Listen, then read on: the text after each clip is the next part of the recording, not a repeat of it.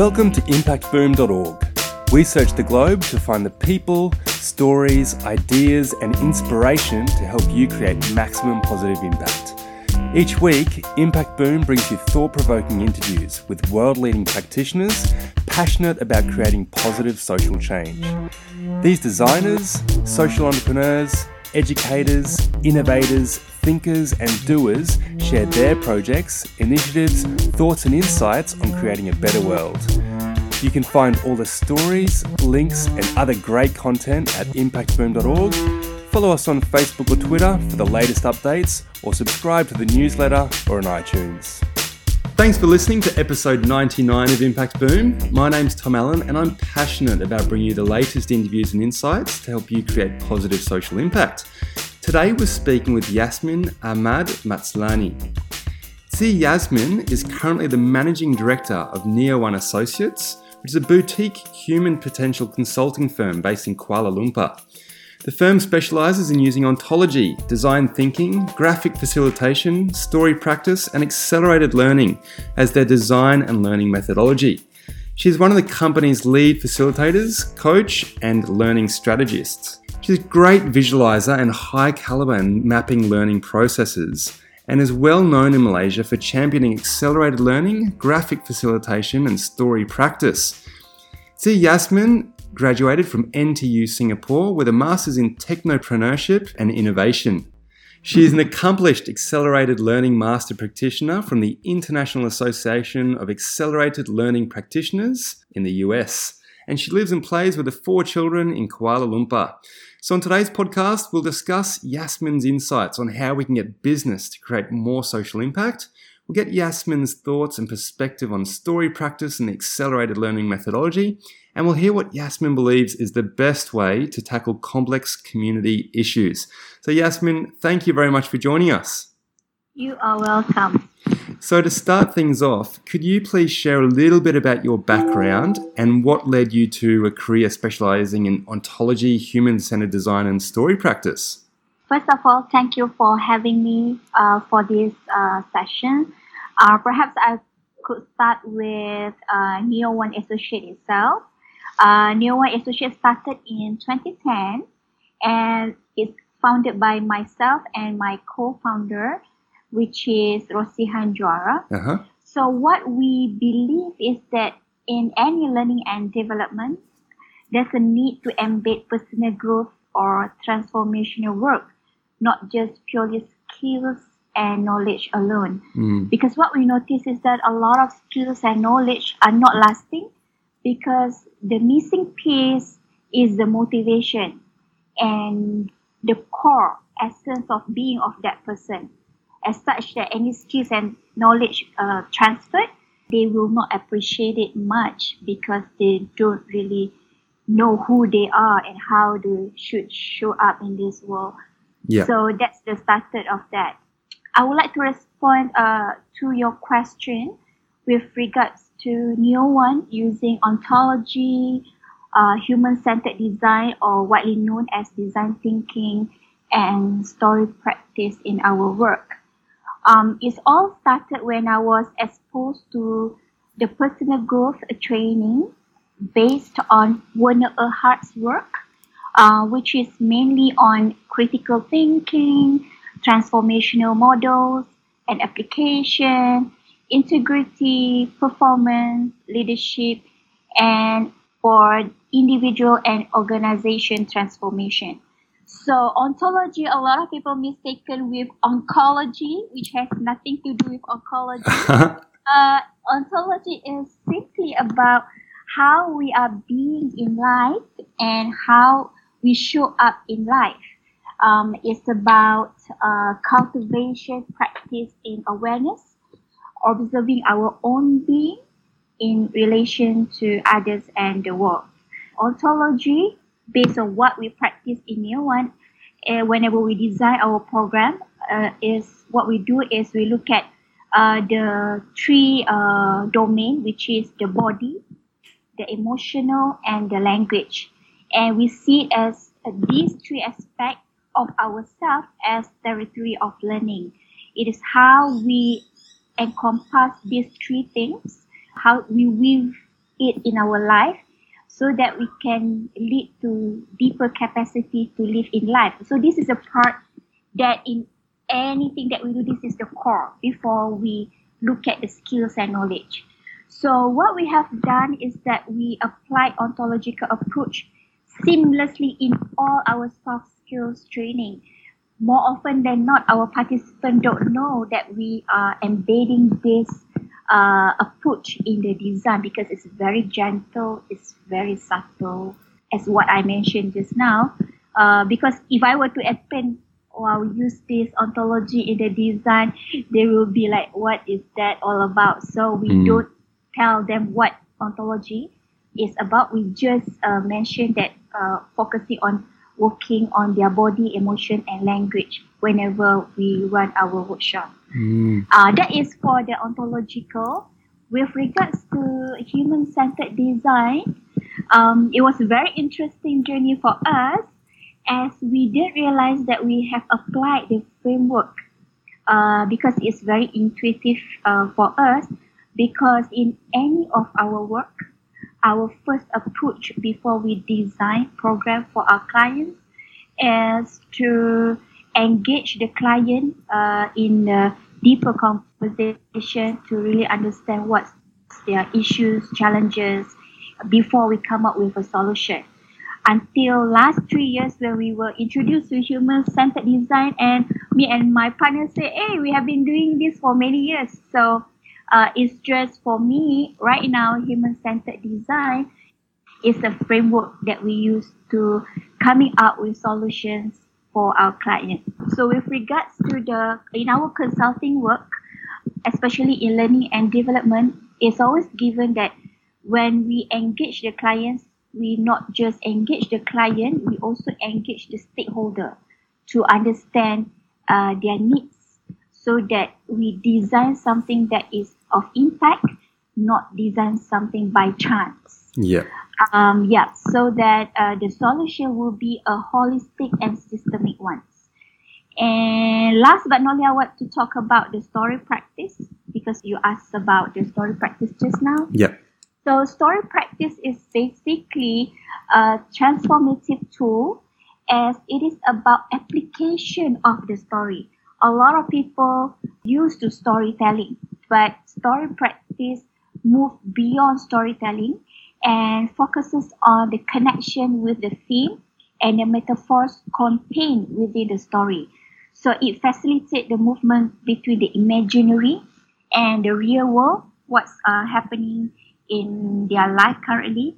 This is to assist clients to find new solutions or strategies and expand their understanding when they look at the situation that they have. Basically, story practice is relatively very new. I just found this tool 2 years ago and I've applied it and I realized that it adds a lot of new perspective and dimension to the solution that we propose to our client. So in Malaysia, we are basically known as an organization that uses story practice very extensively, human-centered design. And of course, the other method is asserted learning. But I'll talk more about that with regards to the work that I do later. Yeah, well, it sounds like some really interesting work, Yasmin. So as managing director then of Neo1, how are you applying these different processes and methodologies that you're talking about into specific projects? So what sort of projects are you involved in and what outcomes do they really seek to achieve within the communities or organizations that they're working with? Right. So just now I mentioned about the accelerated learning. Most of the work that we do are very much personalized to the client's specific needs. Yep. When I say personalized, is not the same as customized. Customized is, I give example, for example, you go to a shop, you bought a shirt, and then you realize that the length of the shirt not suits your hand. So you go to the tailor, maybe get it trimmed and make it shorter. But the shirt is already hanging on the rack. That is customized. You take it and you just trim it. But personalized means you need to build from scratch. Meaning there's no solution or there's no framework. You need to invent the framework, the process. So this is where accelerated learning is widely used in the way how we design our program, because we are required to engage as stakeholders and understand the whole situation. That also includes interviewing the people in the organization, immersing ourselves in the day-to-day operation, and conducting surveys and focus group. So that is the pre-work that we do, which is in accelerated learning, that is what we call learner preparation. So in accelerated learning, there's 5 phases: the learner preparation, the connection phase, where how we connect the activity to relate the big why they need to learn certain thing or they need to adapt to certain solution, and then we get them to discover the concept and then get them to play with it, and then move to the activation phase. Activation phase is basically when the participant already discovered. This is the phase where they apply what they have learned. And then the last phase, the integration. How would I use this thing that I learned and apply in my organization so that I can perform better or I can make the process better? So the solution, with regards to the projects that you mentioned just now, the solutions are very much personalized. And sometimes the solutions, the projects that we got, does not limited to only training or workshop. Sometimes involving process improvement. For example, enhance the existing SOP, or known as standard operating procedure, and also sometimes looking at the policies and suggesting what would be a policy that the organization could consider to enhance the performance. Sometimes we look into the technology, maybe certain pivots that needs to be done at certain processes to make sure everything moves smoothly. So the outcome, as you mentioned just now, has always been about getting individual in the organization and the organization itself to unleash their potential. So perhaps I can share with you some example of project. Yeah. Like for example, we had a client in Pakistan. It's a cinema chain. So they are in the process of expansion. So they want to have another 10 more cinemas all over Pakistan. So they already have their SOP, but what they realize is that the SOP can be better because a few things. Because there are a lot of new hires, very much young people, young adults that have no working experience. So the way how the SOP that they have now is very much, I would say, boring, not exciting. Yeah. So we called in to see what else can they do to make sure that the SOP is very interesting and also meaningful and also practical, so that everyone, when they look at the SOP, they get excited about using it. So we did that work with this company, cinema chain in Pakistan. And this is the part where it's not enough that we design the SOP. We need to train the people to adapt to the new change that is happening in the organization. So apart from developing the customer service SOP, we also need to train their managers to adapt to the change. So we design leadership development program for the managers.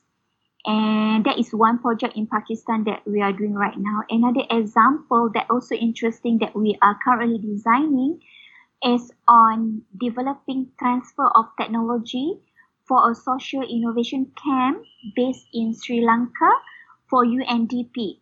So what they are looking at is they want to run their own social innovation camp, but they don't know how to go about it.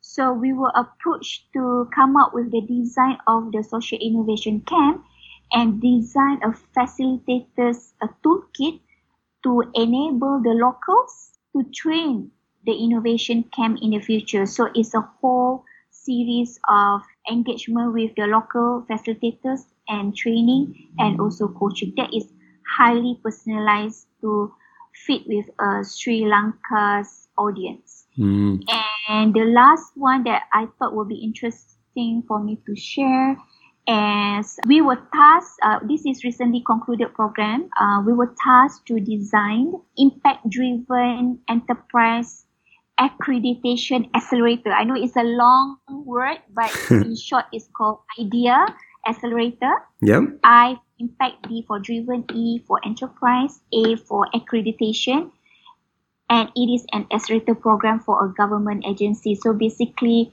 we train people who have ideas for social innovation, for social enterprise, and they want to learn on how to make the ideas validated and also able to sustain.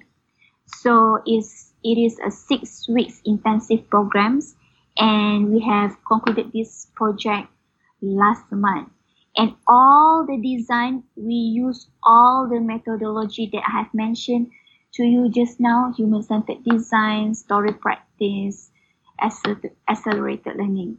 Yeah, so that's some example that I have. It sounds like some fascinating projects, particularly the accelerator program, and it just sounds like we share many passions, Yasmin. So what advice would you give to the budding social entrepreneurs listening who are keen to start a purpose-driven enterprise?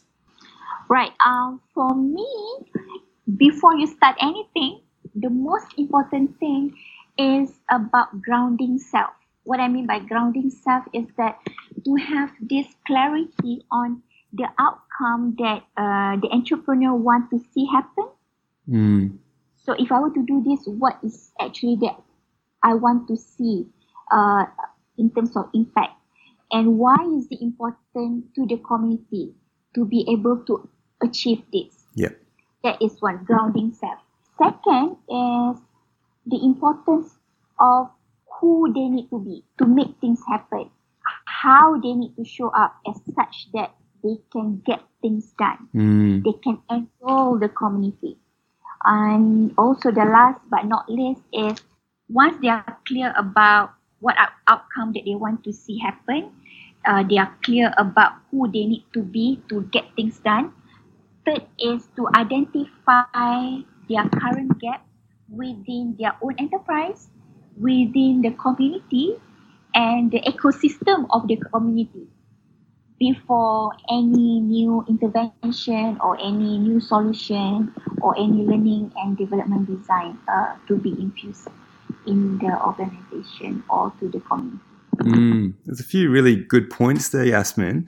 So working from Kuala Lumpur, how have you seen the design, social innovation, social enterprise sectors transform and change over the last 5 odd years, and where do you see it heading then? All right. So based on my observation, I will share mostly what I see in Malaysia. At the same time, what are the social enterprise or social innovation that I encounter.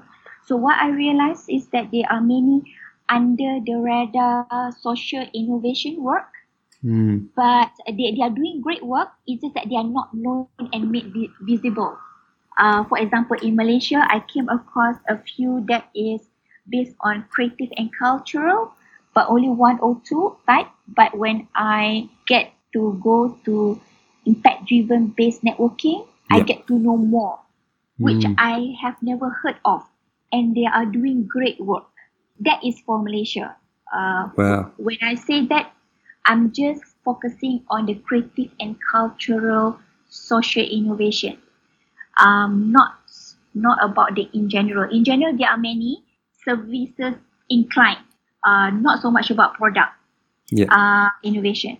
But if I were to relate to social innovation sector in different country that I came across, for example, Pakistan, Sri Lanka, Bangladesh, which the social issues are more challenging, I would say social innovation has a lot of potential because you can't rely on government to solve all the problems, all the social issues that you have in the country. for me personally, I anticipate a bright future with regards to creative and cultural based social innovation.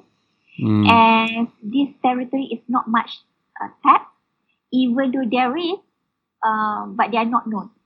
Yeah. I believe if, let's say, we have more incubators that are friendly to creative and cultural based social innovation, it will spark more opportunities and possibilities. The other thing that I like is anything to do with creativity, you can't go wrong with that. It's really, really interesting. It sounds like you've worked in a diverse range of countries in the area. So what countries then from places that you've worked or the networks that you've been exploring, do you believe are really leading the charge when it comes to social innovation? And what are they doing that you think other countries can adopt? All right.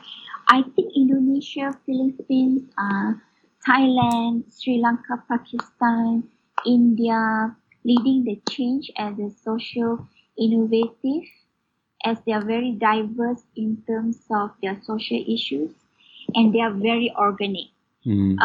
Though some of them don't have a proper learning and development, they do it anyway. Yeah.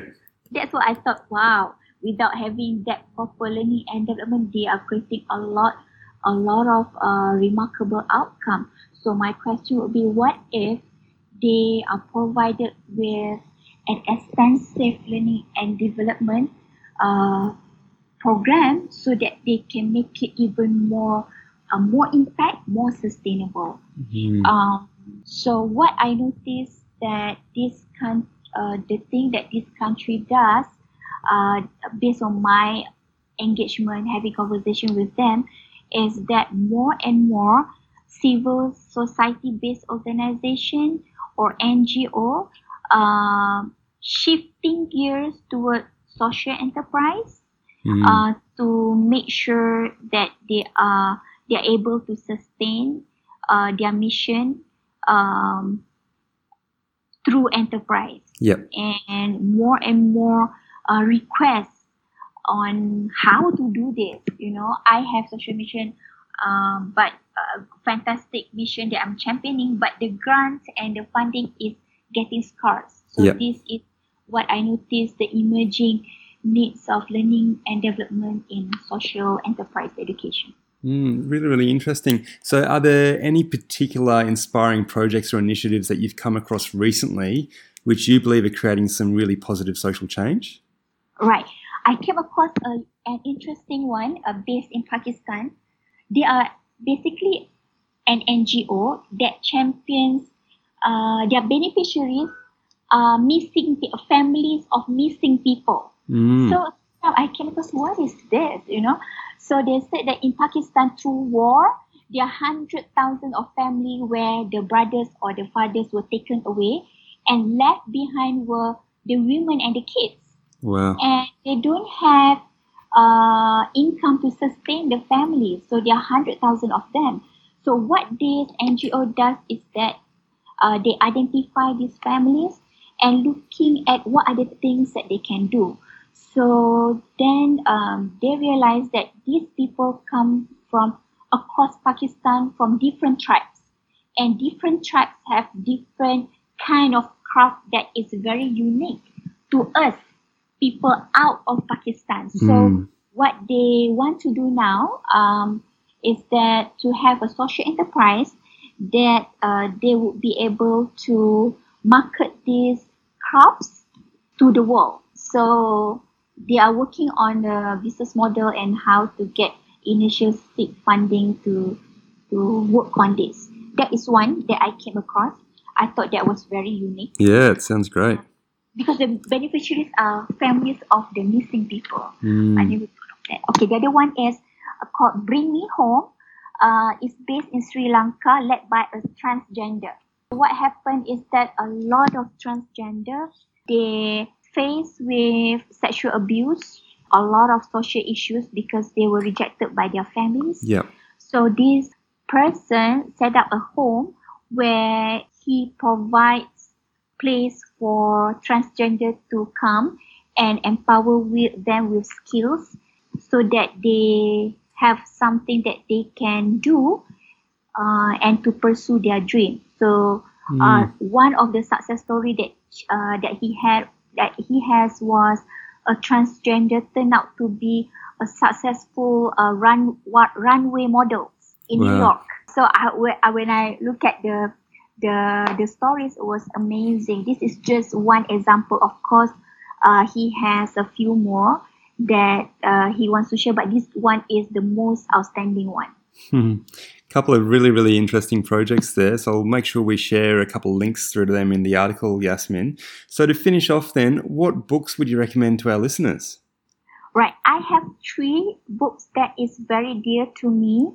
The first one is Language and the Pursuit of Happiness by Chalmers Brothers. So this is available on Amazon.